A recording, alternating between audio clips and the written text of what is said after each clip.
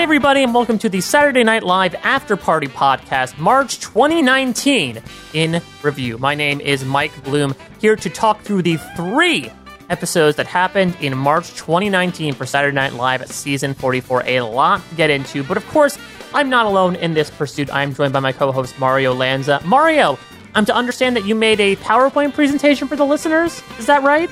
Help. Yes, that was my presentation. Wayne Brady is not going to be appearing on this podcast, unfortunately.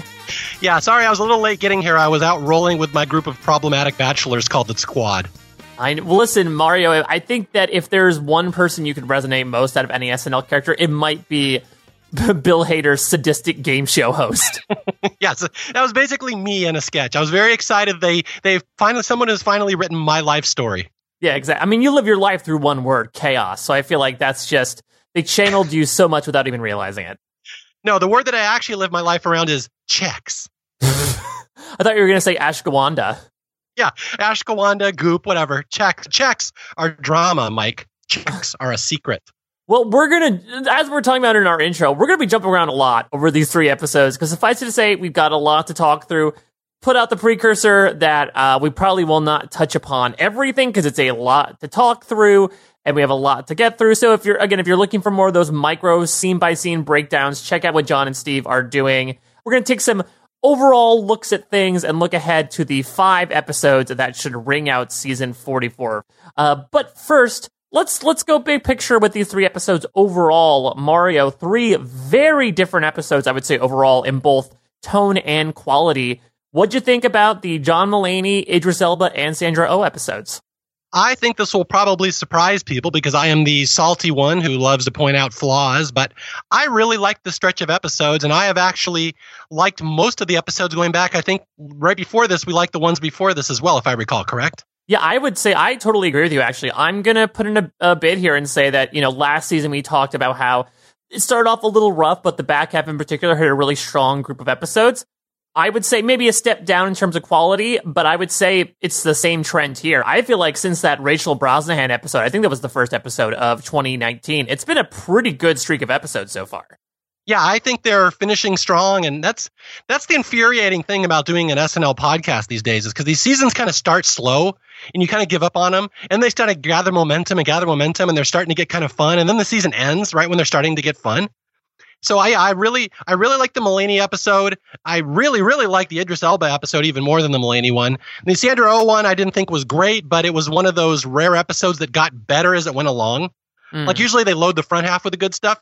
The Sandra Oh episode I didn't think was great at the start, but it really kind of ended strong, and it was very fun the last half hour, 45 minutes. So, I mean, that's really the best you can ask for from SNL most of the time, that at least half of the show was really fun. Yeah, I will say the Mulaney episode was probably my favorite of the 3. I was actually going back and forth a bit as well with the Idris Elba and the John Mulaney of it all. And then, look, the John Mulaney episode, was it as fantastic as last season's? No. I mean, that was my favorite episode of the season, bar none. And maybe it's just expectations that we sort of know what a John Mulaney episode is going to bring. But I still thought it was a season highlight and really just showcased how strong of a writer and a comedian that he is. It really just felt like everything was in the vein of John Mulaney, the Mulvaney, that entire episode. And I thought even the stuff that didn't necessarily hit was still really entertaining to watch. The Idris Elba one, I put sort of in the middle of my ranking because I thought there was some really good stuff in there, mixed with some stuff that I wasn't a huge fan of. It really was an example of a mixed bag, but I thought Idris Elba really did a great job. It's interesting because I thought he was actually one of the more foreign hosts who had their accent probably mixed in a bit more than I would think he would, considering how he's known for playing such Americanized characters. Lots of accents slipping out, but it's live TV. You only get a couple days to remember this stuff. I suppose that's par for the course. And Sandra Oh, I thought she was one of the most game hosts. I will say this season, if we're talking about the season batting 1,000 with anything, it's their hosts. Everyone has been super game and super talented, even if the material hasn't sort of been up to snuff. And I thought she was so excitable, so game for everything, and did a great job in some of these sketches. I think this was just the one where the material wasn't exactly meeting her halfway. There were a couple things that I'm sure we can definitely talk through, but I'll say, this one was pretty stratified for me, where Mulaney was at the top. I think it's number 2. Idris Elba's around the middle, and Sandra Oh's around like the middle/bottom. It has not reached that Mount Rushmore of like the James McAvoy, Steve Carell episodes. But I would say I totally agree with you that I think it's a good streak of episodes where even like the lowest of the bunch still has some redeeming qualities to it. Yeah, and then keep in mind I'm selectively ignoring like the political stuff, which still sucks and will continue to suck the rest of the season. So I just selectively don't even count those as part of the episode. So that's the thing. Like, are you talking about these are overall great episodes, like all timers? No, but yeah, to follow up your point, great hosts. Mulaney, he's one of those guys. They could have him host once a season, and I would always watch it because it's always going to be interesting. Like even the stuff that I don't think works, it doesn't work in an interesting way. And that's really one of the highest compliments I can give to a comedian. Like even the stuff that I don't think was great, it was still interesting why it wasn't great. And I'd like to talk about it. And there's the big one is the bodega one, obviously. I mean, what you think of that sketch will overall drive what you thought of the episode. Idris Elba, like you said, he had the accent to work around, but he was very game. He was doing a lot of interesting stuff. There was some really, really good stuff in the middle of that one. It kind of fell apart at the end, but I really liked the stuff they wrote for him. And then Sandra Oh, you left out that she had to work around the accent too, the Canadian accent that she was trying to hide. Yeah, well, listen, she was she was very nice about it. She apologized profusely. I noticed after every time, an aboot got let out. Yeah, hey, buddy, I'm not your friend, guy. Oh boy. Well, let's start getting into these episodes because. Again, since these sort of spanned in terms of tone and hosts, even though they were all very energetic and excitable, I thought it might be best to just sort of compare them. Let's find the similarities between these three shows and see if we can compare them and rank them like we tend to do with this type of stuff. And Mario, we'll get the political stuff out of the way. Let's start with the cold open here. So as a brief reminder for people of what we're going to compare against for these three episodes, the cold open from the Mulaney episode was the Michael Cohen testimony, which featured Ben Stiller's return as Michael Cohen, as well as Bill Hader's cameo. We also have from the Idris Elba episode, the R. Kelly, Gayle King interview, SNL's take on that. And then finally, the telephone game with Robert Mueller, Attorney General Barr, and Donald Trump. So, Mario, if you could give a quick ranking to those three, where would those be for you? All right, so there's one that features De Niro, which obviously would be on the bottom. I mean, I think that goes without saying. Like he is, I can stop saying things and calling things the Cardi B if they're the worst part of an episode. I will now refer to them as the De Niro. So if De Niro literally shows up in an episode, it sucks. So are we in any debate here? That was the worst, right? It was by far the worst. I mean, he didn't even try to look down at the paper he was supposed to be reading from. His eyes were glued to that card like it was an eye test the entire time. Look, I would say, I think no matter what political side of the spectrum you're from, I think we can all be in agreement that we are happy the Mueller report has been filed because hopefully this means we will not need to see Robert De Niro in a very, very long time on SNL because God, did they corner themselves with that. Just think, Mario, this was done as part of just a fun little bit when Ben Stiller was Michael Cohen, that he said, oh, wouldn't it be fun if we had Mueller interviewing him and it was like Meet the Parents, and so they cast Robert De Niro as Mueller. That's the only reason why he was given this role, and he ends up having to appear, 5 other times, and it's just been awful. It has been terrible, and I hope this is a sign from SNL. They've been waning away, I think, from like let's bring in a celebrity to do a cameo as, a member of the administration. Hopefully this means that they learned their lesson and they realize, they can't all be Melissa McCarthy. Wait, you think they're waning away from that? It seems like they're still doing it as much as ever. I don't think so. I mean, I think they made the choices that they sort of stuck with, but I guess outside of Bill Hader, I can't really think of maybe Matt Damon, but it feels like we're not getting like someone coming back every other episode like we did with De Niro and like we did with Sean Spicer.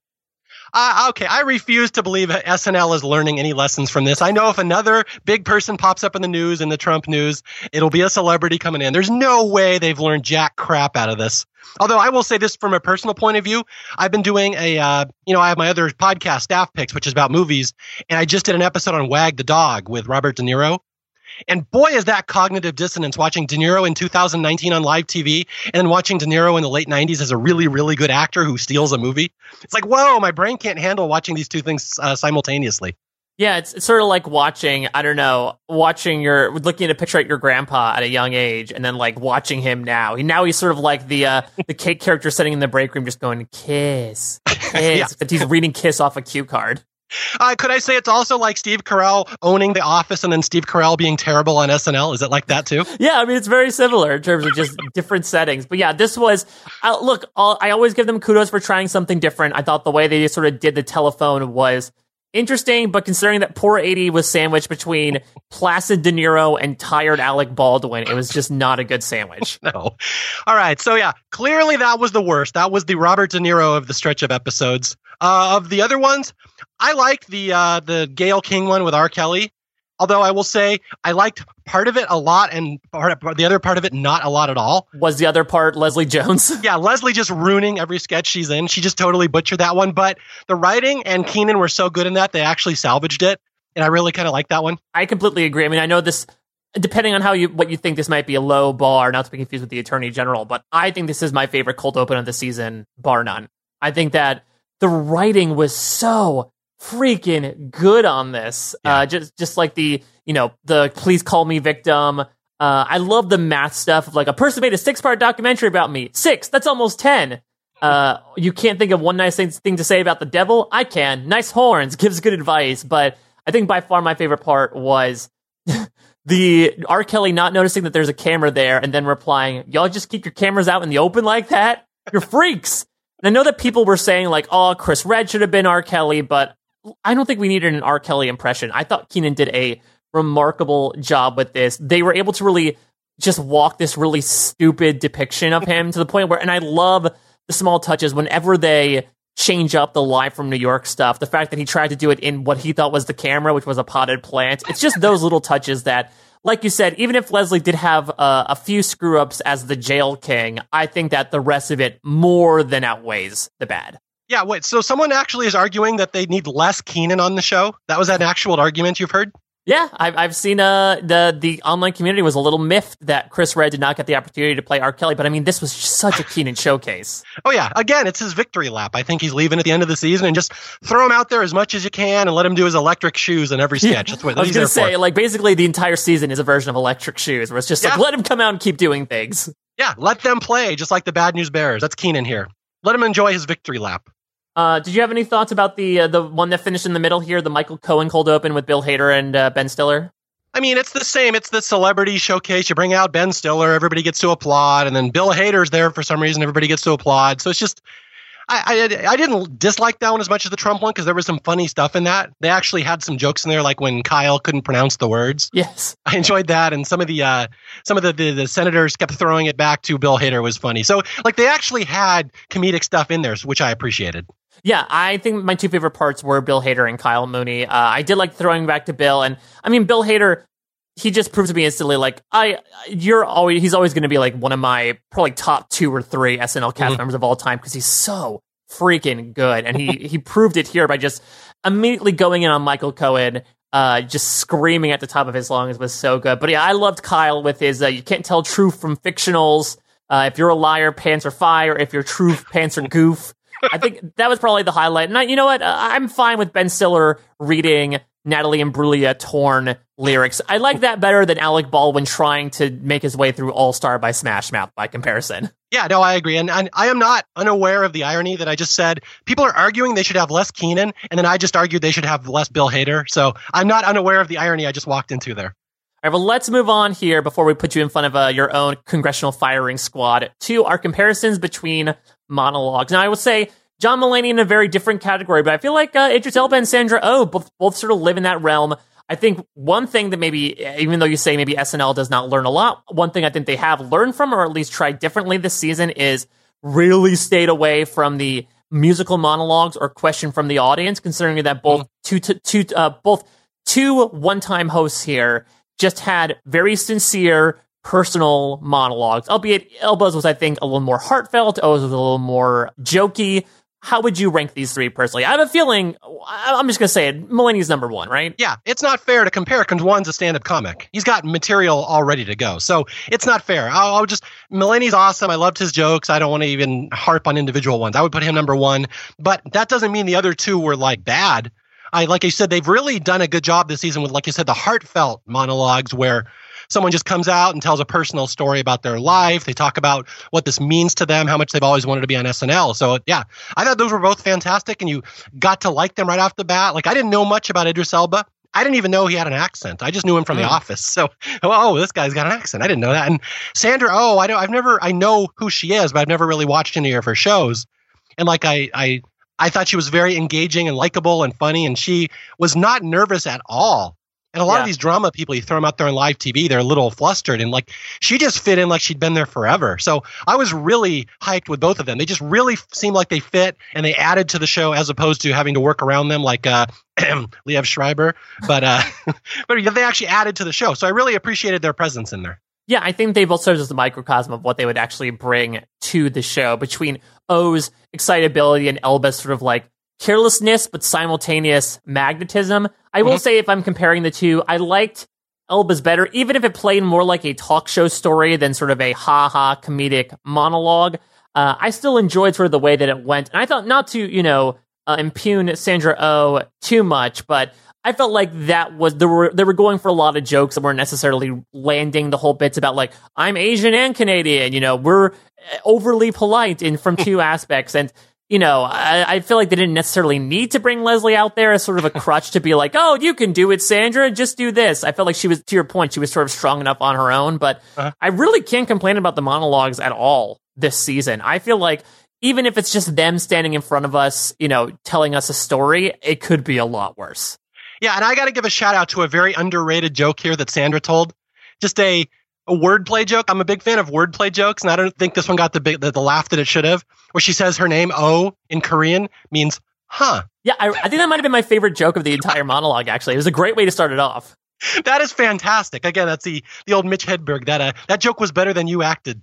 All right, let's move on here. Now, we don't have a game show across all 3 episodes, but since it is a tried and true staple of SNL, I find it'd be pretty convenient to compare the Bill Hader hosted show, What's That Name, versus Can I Play That? Basically, the Twitter-sponsored casting controversy game. So, Mario, talk to me about these two. How do they compare to each other? Well, okay, the way that you and I, prepare for these podcasts is we marathon these episodes. We watch them all back to back. And like, What's That Name is a great sketch and it holds up well until you watch it back to back with Can I Play That? And I'm like, wow, Can I Play That is so fantastic. I kind of forget about What's That Name.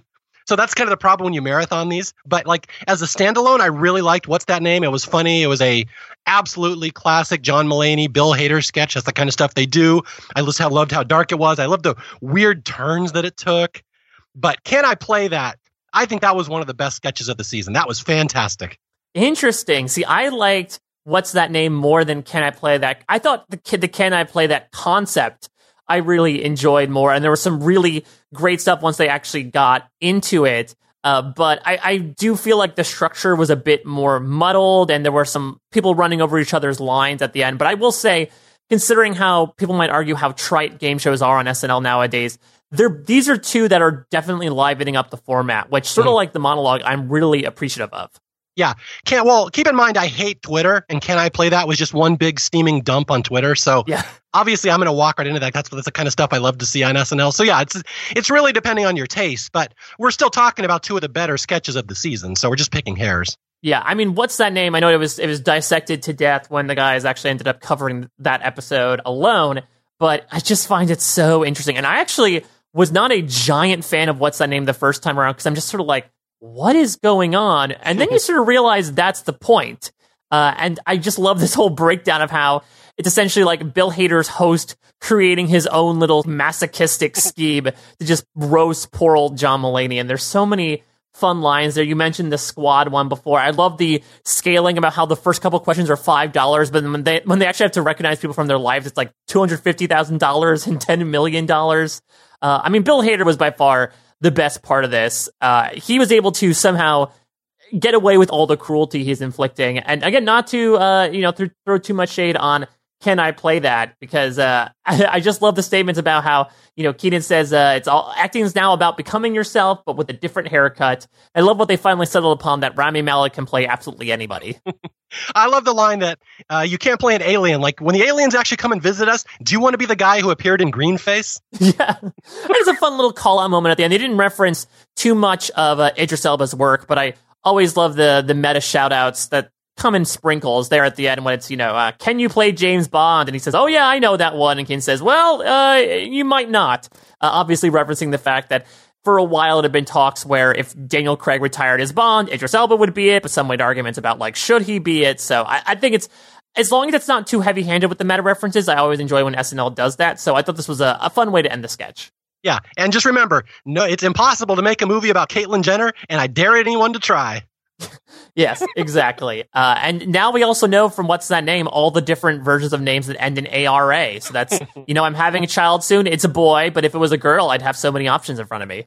Yeah, no, again, both of these were fantastic, and if anybody prefers one over the other, I wouldn't really fault you because they're just very well done. But they're aiming for different types of things, and it really just depends on which kind of thing you like more. But it is funny, like my wife, that's always her complaint. She's like, all they do is game shows. It's so boring and lazy. And I'm like, but they're usually funny. That's kind of the catch. Like, yeah, it's a crutch, but like they usually come up with a different format, and like, What's That Name goes in a direction you're not expecting at all. It's so dark. So it's like, yeah, it's a tired old trope, but they do tend to do interesting things with it, at least. Right, we're past the era of doing secret word over and over again. It helps that basically every time, I believe that What's That Name was actually a bit of a retread, but from a Timberlake episode several years back. So I'm happy that when they do a game show, they're at least doing a new game show every time.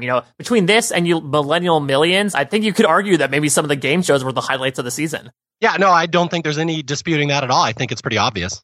All right, well, let's move on here. Let's go we have a couple of pre-tapes to talk through. First, I want to talk about the commercials that ended up happening over the course of these 3 episodes. For Mulaney, we have the toilet death ejector, which was another sort of dust off the war chest, pull out a John Mulaney rejected sketch from back in the day, versus the Bok Box chicken featuring their little Momo-like mascot, versus the aforementioned Chex sketch.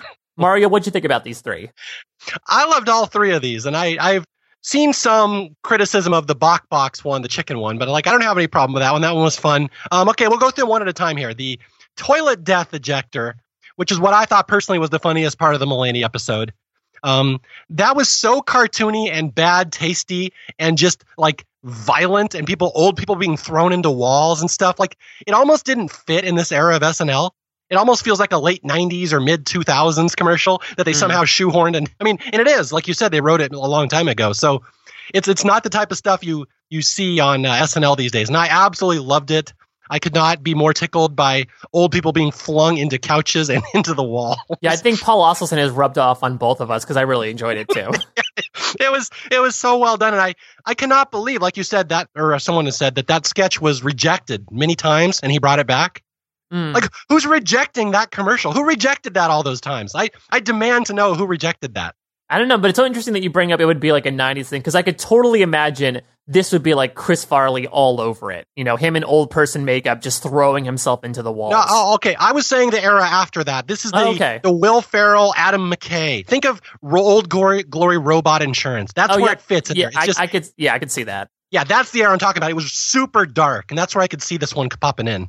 All right, what'd you think? So, talk to me a bit about, because Bok Box is probably the shortest one of it, but did you know about the Momo stuff before you actually watched the sketch? Yeah, because I've spent more than 1 second on the internet that I was inundated with Momo stuff when it came out. So yeah, it had already kind of passed, and it was past then. And SNL is obviously doing a cultural, bookend there. They're trying to tap into something that's hitting the zeitgeist right then. So I don't know how well that one's going to age, but I thought it was pretty good. I think it'll probably age pretty well just because it was so over the top. Yeah. Like you probably don't have to know Momo because it's funny on its own. Yeah.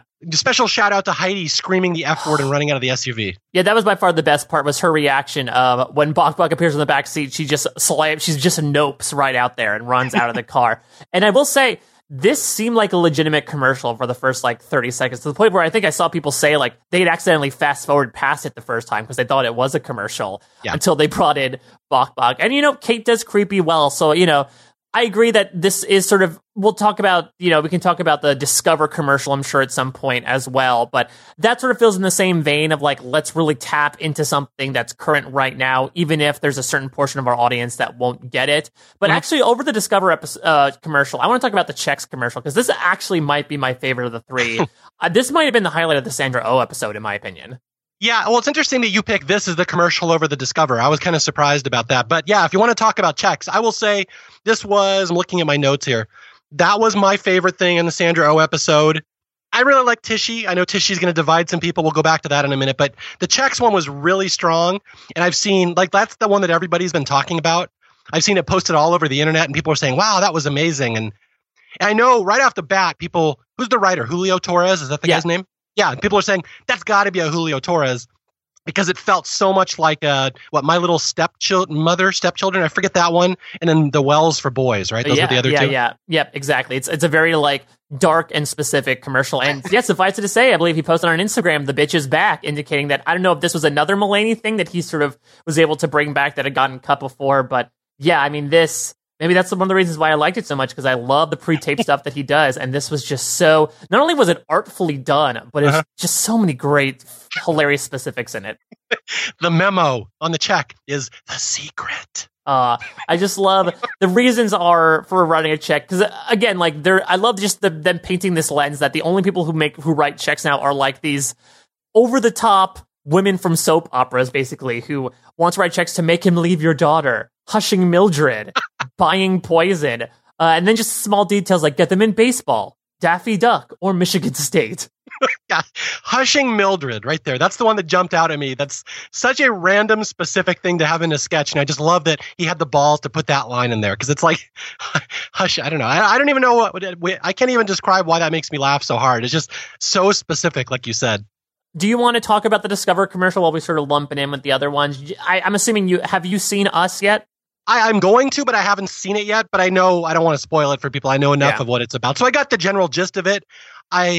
From what people say, it sounds like it was really well done and based on the movie, but I don't know if necessarily holds up that well as that funny unless you specifically know the movie. So I would say you probably had good instincts picking checks over that one. Although people that have seen Us, I know, are raving about that commercial. Yeah, the thing is, I think the concept was fantastic. If you know what happens in Us, considering what we've seen all the times with that Discover commercial, which I found out actually very recently. I usually thought they were talking with the same person in those commercials. It's actually a very different but similar looking person, which is a strange casting choice.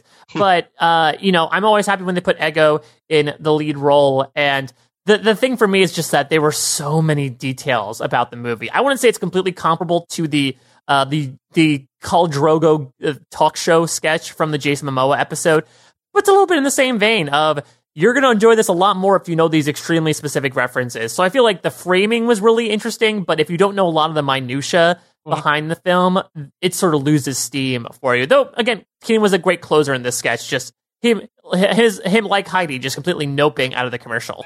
Yeah, and Ego did a good job of acting. It was very well produced and acted and everything. It's really dependent on if you know the references. That's the problem.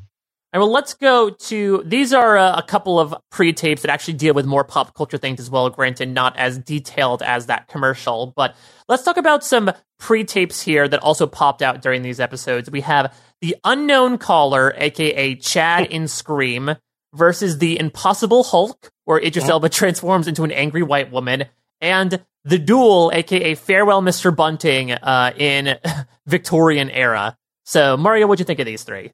You know, the fact that you could pick out one really solid pre-tape out of all these episodes just kind of underscores how good these episodes were.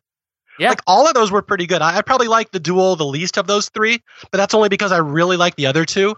And I'm not the biggest Pete fan, but, Chad is the perfect character for him. And if you're...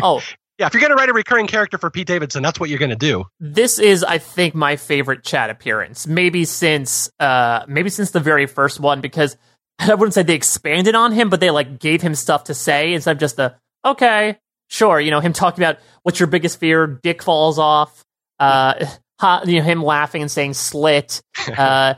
He'd served as, I think it's just because Mulaney maybe got more frustrated as opposed to some of the other characters he's dealt with have been, I don't know, more off in their own little worlds, that it felt like more of a two-hander, which was a lot of fun. Him coming in and revealing himself as this middle school student who was tormented, and Chad goes, "Oh, nice to meet you." I think that dynamic really worked for me particularly.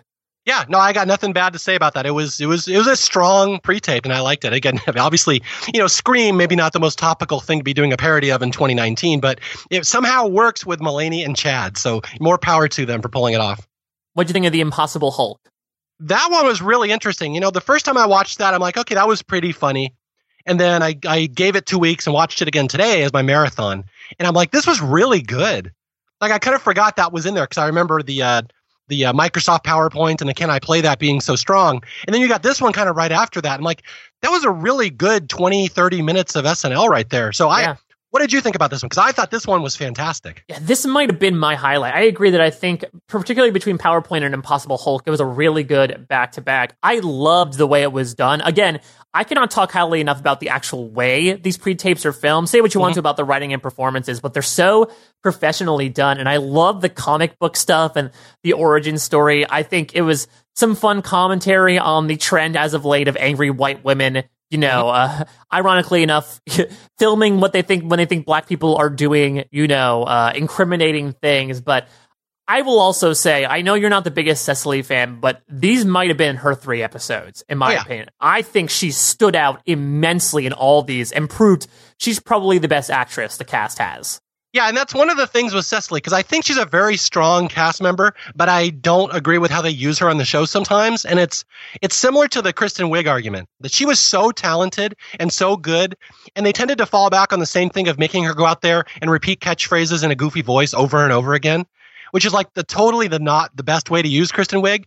So when they do stuff like that with Cecily, like Gemma, it drives me insane because she's so much better than that. But that's the stuff they keep having her do. But stuff like this, like I said, I think she's a very good dramatic actress. So I agree with you. She's probably the best straight actress on the show.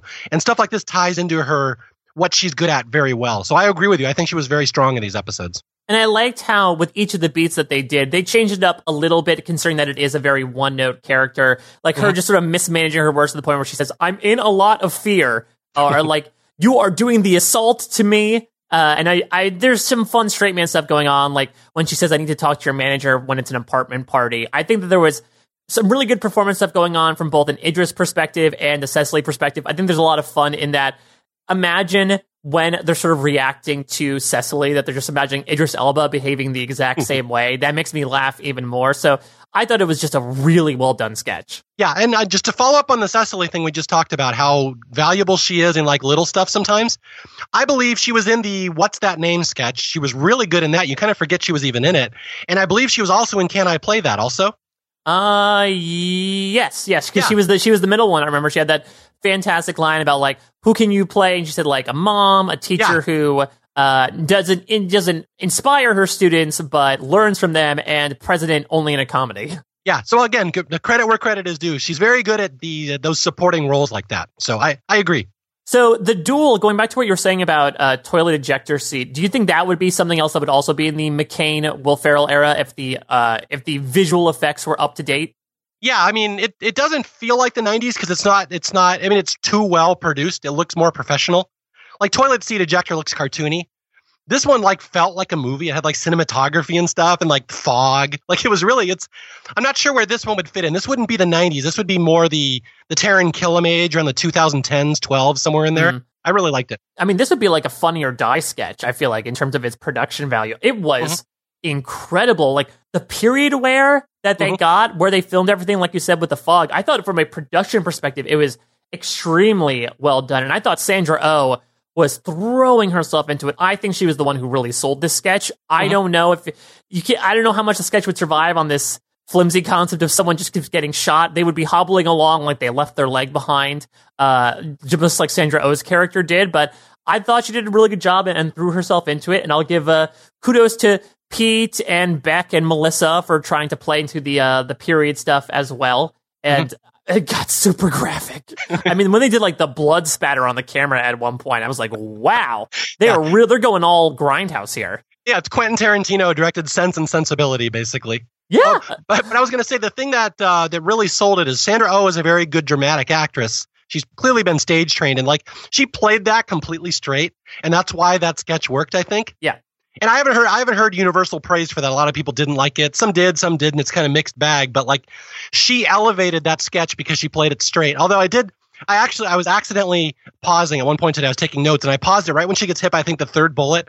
And she makes that goofiest face where she winks and sticks her tongue out really quick. And it's just really funny. You would accidentally catch that on a pause. But for the most part, she played that so straight it sold the joke. Yeah, every frame, Sandra Oh is doing something. So you have to appreciate her with that. Yes. So going into Weekend Update, it's tough to sort of compare the Jost chase up. But what I will say is that A lot of groans with a lot of stuff the guys were doing. But on that note, I feel like it means that it's working. Does that make sense? Yeah, because it's the opposite of, what is it? Clapter. Yeah.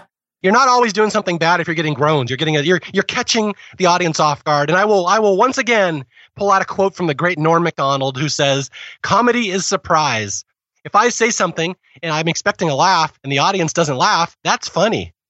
Yeah, I think that where these guys benefit the most is, I do like how they sort of have said, all right, we'll reserve the political stuff for the beginning of everything and then just sort of move on into what I think is their much meatier material, and we'll talk about the meat of it all later on. But just stuff like, particularly the latter two episodes, like Colin's joke about how Happy Ash Wednesday, or people who are really into 21 Savage. Michael Che had like one of the best jokes of the entire Idris Elba episode with the doc against Michael Jackson was the worst thing since Dr. Conrad Murray. And then even in the Sandra Oh episode, there was the what's black and white and red all over, and perhaps one of my favorite in terms of delivery, the woman being stranded in the SUV, and she says she shouldn't have made it. She said she couldn't have made it without her children, her delicious, delicious children. There was just a nice string of. I think now that these guys are comfortable, they're really pushing that line, and I, for one, am very appreciative of it, because you know what? If they're not necessarily delivering on the political material that much, that's subject material that a lot of other shows cover much more frequently during the week. They at least have this material to play around with.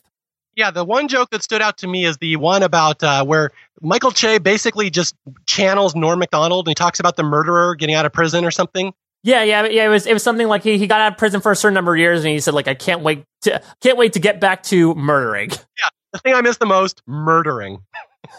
And that was the last joke of the Mulaney things. They just awkwardly turned to the camera and just went from there. No, again, they're always solid. I think I just read somewhere they've been on the show for 5 years now as a team. Really? I didn't realize it had been that long. We don't do any research on this podcast, so we could be wrong and I could be making up numbers, but I think I read somewhere it's been 5 years now. Wow, time really flies. Right. Again, we could be wrong, so it's Mike Bloom's fault. He told me that. Yes, I'm the one providing the fake news for this podcast. Well, let's get into our correspondence, because I feel like those we can really compare. So we have the Smokery Farm scent-filled dumb animals presentation from Kate and Aidy. In the second episode, we have the trio of the return of Goop with a Gwyneth Paltrow cameo, Pete and Leslie each doing their own talking heads, and then finally we have Cecily making a rare appearance of a political character moving from the cold open into Weekend Update as Judge Janine Pirro and all of her fall out of her chair glory. And Anne McClain, the woman who could not spacewalk. So, do you have any thoughts about any of these specific correspondents? Yeah, I have actually something to say about each one of them. The meat one, the meat delivery service. The first time I watched that, I thought, okay, that was pretty funny because obviously they'd left this prop out and there was all this horrible smelling meat, and you have Aidy and Kate trying to react to it and Colin laughing off to the side. I watched it again today, and damn, that was funny. And it looks like they're almost improvising the entire thing. Yeah. That's the thing. It's really funny. And Aidy, what's interesting is you think Kate will generally lead stuff like that, but Aidy's the one really leading that. So it's interesting to watch her basically improvising and working around this prop. And, it's a non-functioning prop that's screwing them up. It was really funny the more I watched it. And what's especially interesting in the meat delivery service one is watch how Kate loses it the entire time. And she does not lose it. She is not an easy laugh. She is giggling the entire time through that sketch, and Aidy is the one holding it together, which is an interesting little flip-flop there. Yeah, I think it's because I think every time Kate takes a breath to speak, that odorous meat just wafts into her nostrils that she can't handle it. I totally agree. I thought there was some improv in there as well, especially when Aidy said, look at that gorgeous little stinking basket. And I know that Lauren is not a huge fan of improv, but you'd like to think that the two of them have such tenure and such goodwill with him that they could improv a bit when things turn out to be super smelly. But even outside of that, I thought there were some really fun moments. I thought this was a fun concept as well of, okay, don't worry, guys. We only kill the dumb or like morally unconscious animals, particularly the cow who bit the kid in the wiener, and the duck who the only word they know how to spell is the R word. Yeah. I mean, even if the stench hadn't been there, that would have been funny. So it's one of the things. Sometimes when it goes off the rails, it makes it funnier or it makes it worse. This one, it made it funny. So yeah, big 2 thumbs up for that one. I thought that was a very strong performance. What'd you think about the Goop Pete Leslie streak? Yeah, it's interesting, the Goop stuff, because Heidi is becoming a little polarizing. And within my own house, even, I am the only one here who likes Heidi. My daughter, son, and wife do not like Heidi whatsoever. So it's becoming a very polarizing topic. 25% approval rating in the Lanza I know, household. it's terrible. And I'm slowly starting to think maybe SNL isn't her perfect vehicle. I think she's super talented, but the argument is that a lot of her stuff is the same mannerisms over and over. You can't really ignore that, and I hate to say that. But again, when she has someone to play off, it's so much more interesting. So I love that they brought Gwyneth out. I know I've heard the argument that it kind of neuters Gwyneth a little, or neuters the criticism a little when Gwyneth comes out and she's a part of it, so they can't really make fun of her. But I will say I've always loved Gwyneth Paltrow on SNL going back to the 90s. I've always thought she's really funny and she's a good sport. And I'm always surprised that she has such a bad reputation when she shows up. I'm like, she's done some really funny stuff on that show, including one of my all-time favorite monologues where she interrupts Ben Affleck's monologue to point out that he couldn't have written the show because Matt wasn't there, which one of my all-time favorite moments of that era. So yeah, I thought it was cool, and I thought she did a good job, and I thought Heidi got to play off her. So I just thought it was a interesting twist for the Baskin Johns character, but it also makes me think they've probably killed this character because you can't go anywhere with it now. So I hope that's the last appearance of her. I hate to say that. Yeah, I agree. I mean, it's so interesting that when they brought her out, Michael even lampshaded, like, here's what happened the last time you came out. And so they actually, when they repeated the same thing again, it felt odd. I will say I'm usually a fan of Gwyneth Paltrow, Goop stuff aside. I didn't feel like she actually did the material this well, especially compared. I think Heidi actually outdid her here. Maybe it's because it's her character, but yeah, I never felt Gwyneth was entirely on board with the nervous wreck number one of it all. But I agree with you. I think that this might be a 2 strikes and you're out for Baskin Johns, which she has plenty of other characters to pull on, but you have to wonder, where do you go from here, considering if you bring out the founder of the company you're making fun of? Is there anywhere to go from here? And I agree that anybody's going to look weak next to Heidi because she's such a strong character actress. So I wouldn't really hold that against Gwyneth because she's up against one of the best up there. But I will say, to her credit, Gwyneth did get the out of the line. Salt is just angry sugar, which I will always remember. Absolutely. Pete Davidson, this might be, I know I keep coming back and saying this is one of my favorite Pete, bits in general, but I really like this one. I think that especially as things become more troubling and revealed with some of these celebrities, it really is a mainstream question as to how do you separate art from the artist. And so I really do appreciate Pete's take on it. But the highlight for me, honestly, might have just been his throwaway reference to his now romance with Kate Beckinsale, where he lists all of those, what do they call them, like May, November romances that have existed with male celebrities. Yeah, see, I was going to say just the opposite, that I really liked Pete in the first part of this. And it's one of those things that I often forget how funny he can be when you put him in the right medium and give him the right material. And I thought this was an absolutely solid stretch where he's making the audience progressively more and more uncomfortable as their anuses are puckering up. This was the one where the Catholic Church demanded an apology from him after he basically compared R. Kelly to them. Yeah, but it was a good point he actually made. He's like, you don't find out how good someone's music is until they become a pedophile. And then the audience ooh, they don't want to go here. And they're like, people ask me, how do you like that? How do you listen to that music still? And he's like, I don't know, headphones. Yeah. Which I thought that was great. I really liked that. And then I go complete opposite of you. And I know we're probably not supposed to swear on this show. Sorry, John, I apologize. But Pete can just right off that we have to start talking about his dating life again. Screw that. I hate that. To be fair, he probably didn't want to talk about it. I'm sure. You could tell when the audience reacted that that's something they want to talk about. And I agree. I don't necessarily feel like it needs to become like the Pete Davidson Inquirer Hour on the Weekend Update. I thought he referenced it in an interesting way. It's been a very interesting season for him. Going back to the main meat of the bit, I think actually my favorite thing was Pete's conviction that Charlie Chaplin married a 15-year-old and he couldn't even talk because he's never seen him talk in his life. Yeah, that was solid material. So I give full credit to Pete for that. And I just wish that dating stuff wasn't in there because, again, in 10 years, is that going to hold up in the reruns? I don't know. We'll see. We'll see who Pete's married to at that point. Yeah. Well, let's talk about Leslie, because interesting change of literal place in the studio for Leslie. Not romancing Colin Jost, but I guess it's because she does not want him to burst into tears at the idea of her funeral. Yeah, This was my least favorite of all the correspondence, and that's probably not going to shock anyone because what I'm going to say next will shock people even less. That I'm just kind of over Leslie. I have no interest in her on SNL anymore, to be honest. So I just kind of tune out when she does her bits these days. Unfortunately, was this one especially good? I don't even remember what she talked about. Yeah, it was just basically how she wants her funeral to be. She wants a naked open casket that will explode after 90 minutes. She wanted Stifler to speak at the funeral. She wanted Fantasia Barrino to sing. And she wanted Aquaman because his name is not Jason Momoa. Now it's Aquaman dressed up as Khal Drogo. So it's basically just Leslie's laundry list of humorous things she would want at her funeral. Nothing really to write home about, in my opinion. Yeah.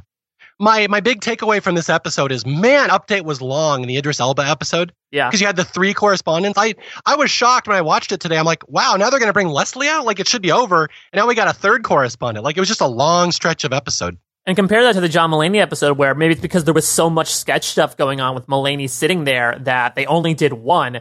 And we sort of get the happy medium here in the final episode. So as a non-political person, what did you make of Cecily's take on Jeanine Pirro? I don't know who Jeanine Pirro is other than who they, how they bring her out on SNL. So she's a conservative judge and they have her go over the top. And I mean, it's fine, but it's kind of one note to me. But I like her. She throws everything into the character, which I always appreciate. Literally, she threw herself off the chair.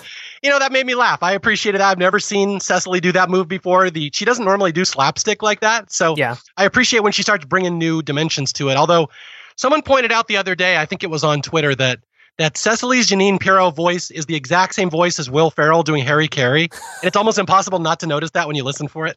Yeah, I mean, listen, it's everything old is new again. We'll see if Jeanine Pirro starts talking to an astronaut about whether they would go to the moon if it was made of cheese. Yeah, no, it was solid. I liked it.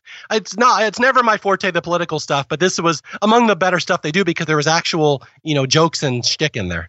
Yeah, and I wonder if the fall was planned ahead of time, because it felt like that fall really broke Colin, and I wonder if he did not know ahead of time that she would do that.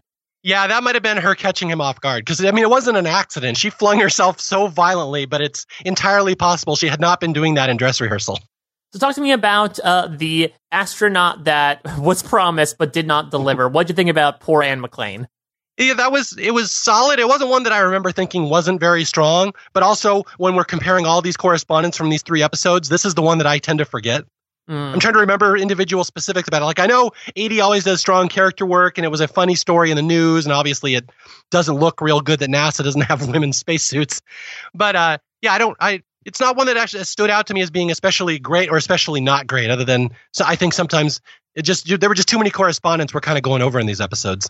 I agree. And there was a lot of preamble as well, so people understood that this was an actual person. I think by far the best part was her final words that, remember, all girls can become astronauts, just not at the same time. I think that's, maybe if they had lived more in that type of bitingness. I mean, I know she was a very biting character, though she was trying to mask it through a hell of happiness.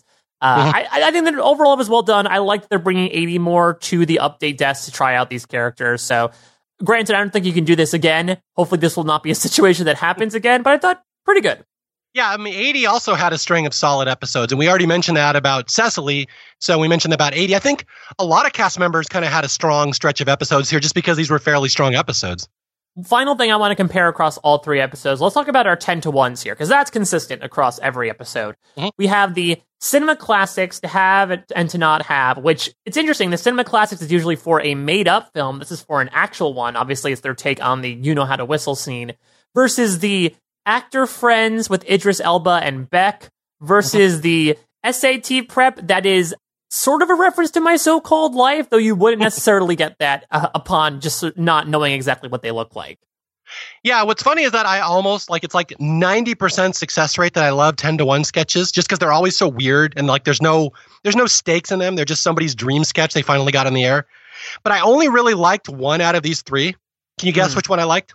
I'm assuming you're going to like the My So-Called Life one. Yeah, the SAT one, just because it was so bizarre and these monologues came out of nowhere. And Kyle's in particular that I loved. I love how, I almost wonder if Kyle had a hand in writing that one because it felt like his type of sketch. I loved him. Him describing a parabola was actually probably the most accurate of them too, in terms of he got the shape right. He just told the story around it.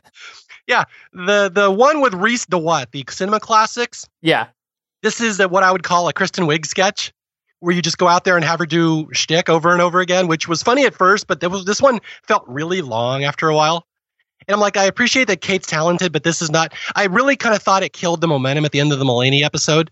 And I'm going to say I also didn't really like Bodega Bathroom that much. So this is probably why I'm not as high on Mulaney as other people were, is that I think it kind of ran out of steam at the end. Interesting, because I thought, actually, ironically enough, this sketch went better as it went along. Of course, you had, I'm glad they gave Kate something to do besides like put on a bald cap and act creepy. This was actually her sort of doing, what we fell in love with her for doing in the first place. But I liked her sort of covering for herself as it went along. And John Mulaney's reaction to it of the, hi, it's me again, just from before. And he goes, yes, you don't have to keep introducing yourself. And her just constantly trying to do things and then following up with, maybe I'm gay. What do you think? Or, yeah, you just follow the stink, follow your nose down the hallway and you'll find the stink. I should go to school. Those types of things, I think Kate really sold it. But yeah, it's a tough comparison because as someone who even grew up on, not necessarily My So-Called Life, but this is very like Degrassi as well, like the very contemplative, overly analytical high school kids, I thought was a lot of fun. I think everyone did a great job at it. I thought Sandra Oh was a great straight woman as well, just very incredulous about what all these kids are saying. Well, I love that she even got a monologue at the end where I can't even give this away. Yeah, and I think that there were some really fun specifics in here. I actually would not be surprised if it was Kate and Aidy who wrote it, considering they literally embodied the characters from My So-Called Life. And, they were... I think Kate might have been Kyle had some great stuff, but when Kate says, you might as well forget about college and drop out because you're going to toilet school, it's those little stupid things, remember that night at Football House when you showed me what stars were? I think I just love the writing in those two 10-to-1s. The actor one was, as someone who used to act, that's a very similar sentiment that, a group of friends who all act would have. That one also awkwardly cut off. I don't know if it was just like, it just needed to end like that British talk show sketch from a while back, the Brexit one. But that one was a very odd way to end the Idris Elba episode. Yeah, that's the problem when you have 3 correspondents on Update. It cuts off that last sketch. Exactly. It was screwed because of what we just talked about. Yeah. What's funny is now that you mention it, the SAT prep, the My So-Called Life sketch, that feels like something Mulaney might have written. Yeah. Like it almost feels like that one should have been in the Mulaney episode and it would have been a perfect ending to that episode. Maybe he wrote it and they just didn't have time, so they put it in this one. Well, there you go. Yeah. And again, Sandra Oh did it justice because she's a strong host. So, but yeah, I would rank them that way. I like the 10-to-1 with the SAT prep, the Kate McKinnon one with Mulaney, not my favorite, but I liked it more than the actor one, which was just kind of there. All right, well, let's go back. Let's just touch upon some other potpourri, if you will. Going back to the Mulaney episode, Mario, I know you talked about how you weren't a big fan of Bodega Bathroom. Can you enlighten me on that? I cannot believe we went that far in the podcast without talking about Bodega Bathroom, because that was like the big sketch that everyone was talking about, and I believe is still talking about. I would like to hear your thoughts first. I know exactly what I'm going to say. I'm not going to change my answer, but I'm curious. What did you think of the Bodega? What's it called? Bodega of Love. So, look, it's always tough to follow up something like Diner Lobster, which was so unexpected, so surprising, and so well done. For what it's worth, did it exceed Diner Lobster? Maybe not from a surprise and a humor perspective. From a production and spectacle perspective, absolutely. We had turntables. We had multiple things we were parodying. We had a flying toilet. And I will also say the Mulaney episode, I think would also maybe buoy my reception to it compared to others, is that it was very New York. Between that and the Mulaney monologue, it was basically like, hey, you all live in New York, right? All the people I'm talking to, you understand what I'm talking about. And so if you don't necessarily live in an urban environment where there are all these random seedy bodegas everywhere, this would not speak to you as much, especially when they get into the 525,600 items of it all, because those were all true. I loved all the specificities. I really thought they knocked this one out of the park. Personally, as a fan of musicals, as a New Yorker, and as someone who is all about random quirky details that exist in sketches, this was out of sight for me personally. Okay, yeah. For me, it was like, first off, I couldn't believe they had the balls to try to do Lobster Diner again. I'm like, wow. Like, I don't know if you're going to be able to capture that. I think they were lucky they pulled that off the first time. I mean, listen, for a show that did Debbie Downer 2 or 3 times after that first initial dumpster fire that led to hilarity, do not put it past SNL to try to make lightning happen 2 to 3 times afterwards. Yeah, no, I'm just saying the margin of error was so small on Lobster Diner. And again, we have to point out that the live version sucked. Remember, they screwed up the music. It wasn't time. So what people see now on the internet and on reruns is not what we saw on TV, because they actually effed it up. they had to do the dress rehearsals because everything was off tempo. So the margin of error was so small. I could not believe they tried to do it again, but they did, and they went over the top with it. And my thing was like the first one kind of had a point. Like you don't order lobster in a diner, and it was very self-contained within where it should be and where it needed to go and where it ended. The second one seemed like they had so many ideas he wanted to put in there. And I agree, it was so ambitious in the stage direction, and the presentation was just so awesome. But it was just too much for me. Like it just felt like it needed to be trimmed down. Someone needed to tell him no at a certain point. It just like I appreciate how much stuff that was in there, but it's almost like a Stephen King book. Like, someone could have told you to cut 200 pages out of that, King, and it still would have been good. We forgot the part when the cockroaches and the rats all had sex in the sewers to make sure they did not forget the bodega bathroom. Yeah, but like that sketch just went on forever. And I watched it again today, and I'm like laughing at it. And I'm like, all right, now the Oompa Loompas are here. Oh, now we're going into a new song, and now we're in front. They're talking about flan. Like it felt like it was too much. And that's the thing with SNL. Like I can appreciate some people might have wanted more, wanted all that. But to me, it just felt like it was not as tight as it should have been. It just kind of meandered. Well, on the other hand, with these musical things, I know it wasn't a completely musical sketch, but what did you think about the Cha-Cha Slide wedding sketch? That's interesting because the first time I watched that one, I was like, yeah, that was okay. It didn't really resonate with me. And then I watched it again today, and I'm like, that was actually pretty funny.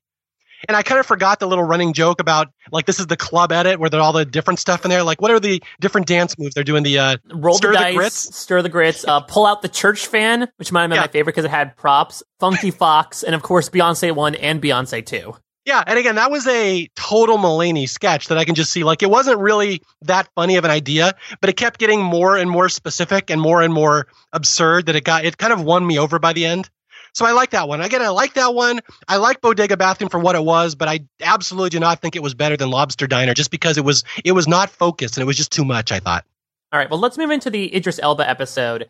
Talk to me about, we mentioned this before, the PowerPoint sketch, We Made Trash, Sir sketch.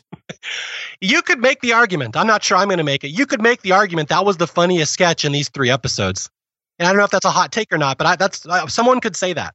I mean, the visual comedy was fantastic. I mean, this sketch, as much as AD and Kate did a fantastic job of selling their miserable failures and really making us feel sympathetic for them and how self-effacing they are, that sketch is not complete without those hysterical PowerPoint presentations. And I am so happy the staff was able to pull it off. You saw from the very first slide of it just being a bunch of rectangles with help written on it. You knew it was going to be in for a good time. And, some were hits, some were misses. I did like strictly the very simplistic cornbread struck through. But there were some really fun visuals here accompanied by just the two of them flagellating themselves as it just kept getting worse and worse. That was so funny. I was just dying laughing watching it today and taking the notes. I took more notes on that sketch than any other sketch because I wrote down every line they said. Like, we made trash, sir. And I'm a total simple turd. I'm an idiot, bitch. Yeah. Oh, I loved AD talking about like how she only occasionally brushes her teeth. The kid says, I wipe as best I can, but there's always more. Okay, here's the one that really got me. And I don't know what, this is so specific, but they made the visual of the boy who had a speaker in his eye. Yeah. And AD's like, we thought we could make a music video. And then Kate's like, we were so arrogant. So, okay, there's my hot take. I'm going to make the argument that was the funniest thing of all 3 episodes. That was really funny. I sometimes forget just how good of a pair Kate and AD are. I mean, it's no coincidence that they're appearing in all these things together between the Smoke Grave Farm stuff and this. They just play so well off of each other. And I just think it was such, I mean, yeah, that was, I mean, I'll say that passes I think the Impossible Hulk was more well done, but from a pure comedy perspective, I think PowerPoint surpasses it to be my number 1 with the Idris Elba episode by far. Yeah, and it's one of those things that I made this countdown for people who don't know. On my website, I have a Survivor countdown called the Funny 115, which is my favorite Survivor moments. And I made an SNL one, my favorite SNL moments between 2000 and 2015. This is one of those little obscure sketches that I'm never going to forget that would probably make a countdown like that. Just because it's not one people are going to remember. They're going to remember the bigger stuff. But like, I defy anyone to watch that sketch and not laugh. It's going to hold up so well. There's nothing specific in it. It's just so obscure and random and well acted, and it just goes in bizarre directions. So that's the one. I'm changing my stance again. I think that was the funniest thing. Sorry, Chex. I think that might have been the funniest of the 3. All right, you will go to bat for that. Speaking of sports and bats, because we don't need to talk about the magician sketch. It was not very okay, good. let's talk. Okay, we can talk about why it didn't work. How about that? Yeah, I mean, I think it was like a tank full of water sloshing all over. I think there was just mislines all over the place. I like the final bit that Keenan wanted to kill his wife, but I wish we had sort of seen more of that. I think Leslie had the energy there, but it just felt like too much of a mess overall that it didn't work for me. Yeah, it's interesting because it's one of those things. I will go into a little comedy theory here. You know, when Damon Wayans got fired from SNL, right, back in the 80s? Right, when he did the gay cop in the Mr. Monopoly sketch. Yeah, so that's the thing. He takes away from the joke. The joke is the Monopoly, and you have Damon Wayans doing gay shtick, and everyone thinks that's the point of the sketch, and it just derails it. The point of that sketch should have been the evil magician, the club owner trying to kill his wife, and I've read some people have a problem with that. Whatever, you can if you want. But if you're going with that as the premise of your sketch, you shouldn't have Leslie doing such, random, bizarre, over-the-top slapstick and splashing around in the background where that becomes the point of the sketch. It was just structurally, there was something wrong with it. And I don't think that sketch had to flop. I think it could have worked. It just wasn't executed very well. I do not disagree. What did you think about this Premier League football sketch? I'm of two minds about it because I'm always game for stupid stuff, especially in sketch. And I did love how just dumb Idris Elba's football player was, but I don't know. And maybe it went on a bit too long and he said things that were a bit too crude that it felt a little too mean for me. Yeah, see, I was going to say this is why I like the Idris Elba episode more than the Mulaney. You like the Mulaney one more because you love the bodega and you didn't like this. I like the Idris Elba one because I love this sports sketch and I didn't love the bodega. So that's probably in why we're ranking them differently. I thought this was fantastic. It was a perfect little vehicle for Idris Elba to, do his accent, and he probably knows the stuff he's talking about. He probably knows these players. This is a very comfortable sketch for him. But I will say why this sketch is really funny is if you watch it again, watch Alex and Mikey reacting to him every time. Especially Alex. Alex is so good at reacting to him. It's just, there's little funny stuff that they're doing off to the sides. It's just as funny as his comments. And I just thought it was a really well done kind of small sketch. And again, the fact that it was in the same episode as the PowerPoint one, which is another kind of small, meaningless sketch that was just really well done. That's why I think this Elba episode was so strong, because both of these were in here and they were both similar sketches, I thought. There were some fun nuggets in here. Even when you start things off with how's the leg, which one? It's just like, it's stupid, like who's on first things like that really made me laugh. I love the whole extended bit of trying to explain this scenario to him of, okay, you're the coach. What are you telling your players? Oh, sorry, the coach is dead and I'm the coach. Those types of things. I feel like when they say, oh, you was the worst one when you ended on making fun of the sponsor, I really don't feel like that was the worst one, considering how he blatantly, openly on public TV flirted with two other women while his wife was sitting next to them. But I thought this maybe was Elba. You could tell had a lot of fun with this. This was the most British he could be, and he really leaned into that. Yeah, and again, I'm almost positive Mikey Day had a hand in writing this one. You can always kind of tell a Mikey Day sketch. It just gets progressively more and more elaborate and goes off the rails. That's kind of his template. So yeah, I just loved everything about it. I'd smash that. No, that's your teammate's wife. No, I'd smash her too. Like I really like this one. Again, it was really well acted, and I think it elevated it above the material just because they did a good job. Speaking of Mikey Day, let's go into this Future Me sketch. I think we have another member of the family tree with Kevin Roberts and Boo Boo Jeffries and David S. Pumpkins. It's Tishy. Yeah, and also the Emma Stone, the hot dog girl. Yeah, who we might see back in a few weeks. I am such a sucker for these Mikey Day and the Streeter sketches. And that's absolutely my type of humor every time. There's never one of them that hasn't killed with me. And this was another one. And I've read reviews that people said they hated Tishy. They hated this one. And I'm like, yeah, maybe she was a little over the top. And maybe they probably wrote the sketch for Awkwafina, which it felt like that to me. I'm like, I bet they had this one hanging around for a couple of weeks. Tishy was basically the mother of the Awkwafina girl who, remember when she had the sketch at the baby shower when she was walking around holding a piece of pizza in her hand? Yeah. It felt like they could be in the same family. But what I loved about this one is I loved how progressively more elaborate it got. That's, again, the Mikey and Streeter trademark. But Sandra Oh, this is not the type of role she generally does. No. I love the part where she had to do her dance. Oh, so good. Yeah, she was having so much fun. And I just love the running joke that she always had a broken arm over 20 years. It never healed. Like, that's like almost like a Will Forte detail you'd put in a sketch. That's not the premise of the sketch. It's just a little side detail. Yeah, Sandra Oh won me over in this one, I gotta say. And that's why I think, even though her episode I don't think was as strong as the other two, she was such a game, fun host that she could elevate stuff like this and it made it fun and watchable. Yeah, I was most impressed by Sandra Oh here because, like you said, it was so completely different from her usual energetic but reserved persona that she had. I mean, when you have this back-to-back with the duel, it's literally like night and day. Yeah. I totally agree. Especially when it comes to the specificities, I'm a big fan of specifically Mikey reacting to all these things. I love the fact that that Tishy is somehow drinking Four Loko many, many years after it got banned. Basically, like, it's still banned today, and she's drinking it, 10 years into the future. I just love the mystery of what that good goo meant. That's my one qualm with the sketch is I think the AV Club reviewer wrote about this. A lot of the fun that is had with these characters are that they are so enigmatic. That they have these weird mannerisms and they don't answer the question as to why. I love that Mikey kept asking, like, why do you stay with her? I thought it was a little bit of a cop-out that they said, it's because she owns Samsung, so, you do it for the money, basically. I like it better that Mikey is frightened out of his mind that he's going to make such a horrible decision to get with this woman for the next, 20-plus years of his life for no good reason. Yeah, that's not just a little cop-out. That's a huge cop-out. That's my one criticism with this as well. Like, it's funnier not to know.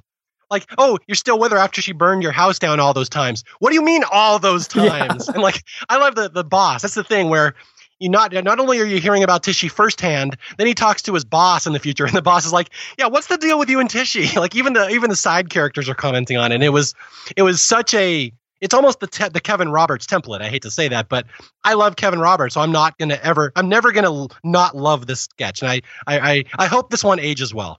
Let's talk about a couple of current events-based sketches. Do you have any thoughts about either the Jussie Smollett, PR makeover sketch or the Putin cabinet Kremlin meeting?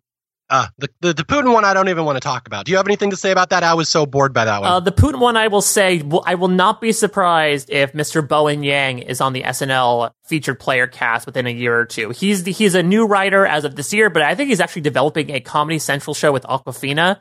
So he clearly is a comedy expert. He appears as Kim Jong-un here, and I thought he did a pretty good job. So I could totally see him pulling a Leslie here, and just if he's able to make a good couple of sketch appearances or knock it out of the park on an update appearance or two, I could see him making his way into the main cast, which would be interesting. But yeah, that was an interesting perspective, at least, that Putin was now trying to talk himself up of hey, you talked a big game that you thought Trump was your best friend and now he's not. But outside of that, you know what? I'd rather have this political sketch than what we had in the cold open. So beggars can't be choosers. Well, yeah. So you get the best of both worlds. You get both of them in one episode. Yeah, I mean, listen, if we had made this the cold open, it would have saved us so much frustration from the first 7 minutes of this episode.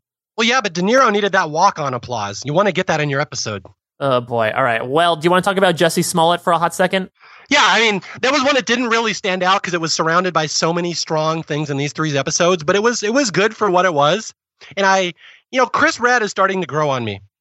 There's certain mannerisms he has that I look forward to in the episode, and that's the greatest thing I can say about a new cast member. I like when he starts doing Chris Redd things, and I really thought he was pretty good in this one.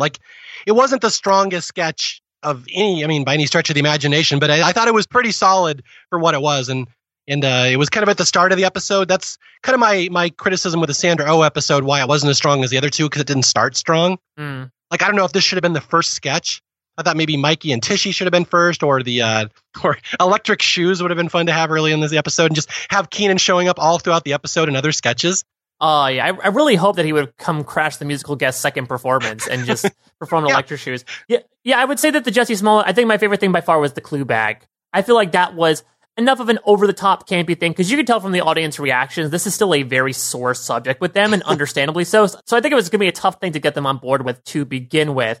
And I thought Chris sold it admirably. It just felt like a very awkward sketch. And it had an awkward ending, too, where he came back in with the next verse, you won't believe what happened here. So if they had spent more time in the clue bag, maybe it would have worked better. Do you want to talk for a second about Electric Shoes as well as we dance our way out of these 3 episodes? Yeah, I will in a second, but I just want to say, if we're doing the Jussie Smollett stuff, I liked this version of it better than the Shark Tank one they did earlier. Yeah. That was, I'm glad that one was short. That was one of those SNL sketches where they spend 2 minutes introducing things and then 30 seconds actually living in that world. Exactly. Yeah. So we're glad we didn't really talk about that. Yeah, the Jesse one was fine. I would love Jesse to just be popping up with, like, again, the bag of clues about the murder, which I did appreciate the wordplay there. Like, no one died. It's the thing. The killer must have left these crushed white strips. All right. So Electric Shoes. Yeah. Electric Shoes. Fun way to end the show. I thought the Sandra Oh episode ended very strong because you had checks, and then you had Electric Shoes, then you had the My So-Called Life SAT prep, and then you had Kate as the old woman, the kiss, which it wasn't my favorite, but it wasn't a bad sketch. It was still a fun one and a fun Kate showcase. So I thought all these were strong at the end of the episode. Checks is the one that stood out to me, but I can understand why Electric Shoes kind of caught on with the audience. Perhaps that's what up with that one last time on the way out here. Yeah, it's basically What Up With That's like grandfather, you know? Yeah. And I'm surprised you said showcase and not show kiss for Kate. Yes. Thank you for going for that joke. I wasn't sure if someone was going to. Did you watch any of the Cut for Time sketches from these 3 episodes? No, and I didn't. And have I ranted about that before? No. Okay. Here, I'll go on my rant. I used to talk about this on our old SNL podcast. I have not here on SNL After Party. I don't think it's fair that people start talking about these cut for sketch episodes or these cut for time sketches as being like a great thing because they weren't technically part of the episode and they're not going to be part of the episode and like they were cut for a reason. So like, I think it's cool that SNL gets to post them. Everyone gets to talk about them. But Lorne made an executive decision not to put those in the episodes and you're never going to see them again. So while I think they're cool, I don't think they should count as part of the episode. I will say, as a Kyle Mooney fan, you should watch the one from the Idris Elba episode. I think you would really enjoy it. And I'll leave it at that, just to sort of abridge the conversation. All right, give me a teaser. What's it about? Kyle is Adam Zeekman, the SNL cast member from season 44 that has yet to appear in a sketch. I have heard about that one. Yeah, I do want to watch it, but again, people have to remember those were cut for a reason, and they will not be considered part of the episode in the future. Well, what will certainly not be cut are the next 2 episodes in April for Saturday Night Live. We have, coming up this Saturday, Kit Harington, Jon Snow himself, hosting with musical guest Sarah Bareilles, followed by, I think this is her 4th time hosting, Emma Stone with musical guest BTS. Mario, any expectations at all about these 2 hosts? Emma Stone is great, and she's always pulled off stuff. There's one I'm on my SNL Funny 115. I have Let's Make Technology Hump with her and Andy Samberg. Yeah, so little obscure stuff. She's funny, and she's a good sport. And again, she did the Hot Dog Girl with Mikey and Streeter before, so I'm expecting great things from her. I'm slightly embarrassed to know I don't know Kit. He's not the car from Knight Rider, right? No, unfortunately, William Daniels was not able to maybe he'll make a random appearance. Maybe it'll be like Kit and Kit during one of their pre-tapes. Yeah, very topical humor right there, right up with the Scream parodies. Yes, and the when they did the Fresh Prince of Bel-Air riff and the Bart Simpson kid. Yeah. Kit Harington, it'll be interesting. We'll see. Jason Momoa, luckily, they only made one really detail-heavy Game of Thrones reference in a sketch. We'll see if they're able to resist that temptation with Kit Harington. Mm-hmm. I'll admit my expectations are a bit low just because Kit Harington is not someone who, again, is known for comedy that much. I do believe, actually, he was in like an Andy Samberg mockumentary tennis thing on HBO, so maybe he can do comedy and I just don't realize it, but I'm super psyched for Emma Stone. I agree with you. I think she is always a very solid host. She is a huge fan of the show. I remember for the SNL 40th anniversary, she came out doing Rosanna, clearly inspired by Gilda Radner. And her episode from 2016 was one of my, I think, top 5 episodes of that season. And that was a very strong season. So I'm extremely excited. I know there's also been some banter around. We'll talk about this, during our April in review, but seems like, Mario, we might be staring down the barrel of a possible Sandler hosting in the beginning of May.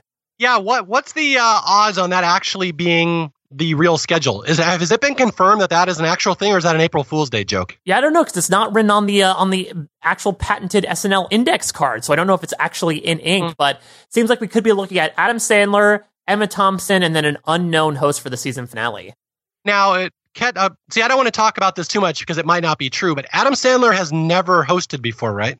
I don't believe so. No, he's made a number of cameos, but I don't believe he's actually ever hosted the show before. Can you imagine him meshing with this current era of SNL? Like, I can't even picture what that would be like. I mean, it would probably be a lot like, I don't know if you saw his Netflix comedy special that he put out this year, but I think it would be something very similar in terms of like bringing his own style into the modern day with mixed results. So it should be very interesting. We'll also see from that perspective how much he'll sort of have a contribution in the writer's room. From an alumni perspective, it varies. So we'll see, because I agree that maybe his sensibilities do not jive well with what this cast is trying to do. Yeah, although I will say in his defense, to this day, I'm not sure who's better, shampoo or conditioner. Yeah, I mean, they never settled that battle. It just all fell into the tub and came into a wash, literally. Yeah, and one of them makes the hair silky, so I think it's that one. But again, we shouldn't jump too far ahead because this could be an April Fool's Day joke and Sandler's not even hosting. So who knows what's going on? I make sure to cut this out, John, if for some reason it's proven to be a joke. Yes, please, after the fact, when things get announced 3 weeks from now, please go back and cut this out for anyone listening back. But yeah, as Mario said, we'll be back in a couple of weeks. Luckily, I think there's only 2 episodes in April. I know this was a bit of a longer one, but we have 3 episodes to talk through. And there were 3 ones that I really, enjoyed. Granted, it was on a sliding scale and I enjoyed more than others. But I think, as we talked about, the back half of season 44 has been pretty solid so far. Definitely better than the first half, the end of 2018. So I'm hopeful that, considering the question mark that is Kit Harington and the exclamation point that is Emma Stone, it's going to be a good end to the sentence. Yep. And just as always, remember, a check is drama. A check is a promise. And please make sure you put a slash at the end of the podcast. Otherwise, these guys will not add a bunch of zeros in editing. You can make sure to follow all of us on social media. Mario's at Mario J. Lanza. I am at a Mike Bloom type. You can follow the Saturday Night Live After Party as well. I believe it's at SNL Podcast. They'll be sure to come up with individual episodes as well for these next few episodes before Mario and I are back in the mid to end of April to talk about April 2019 in review. Thank you all so much for listening. Mario, great work as per usual. Take care, everyone. Bye-bye.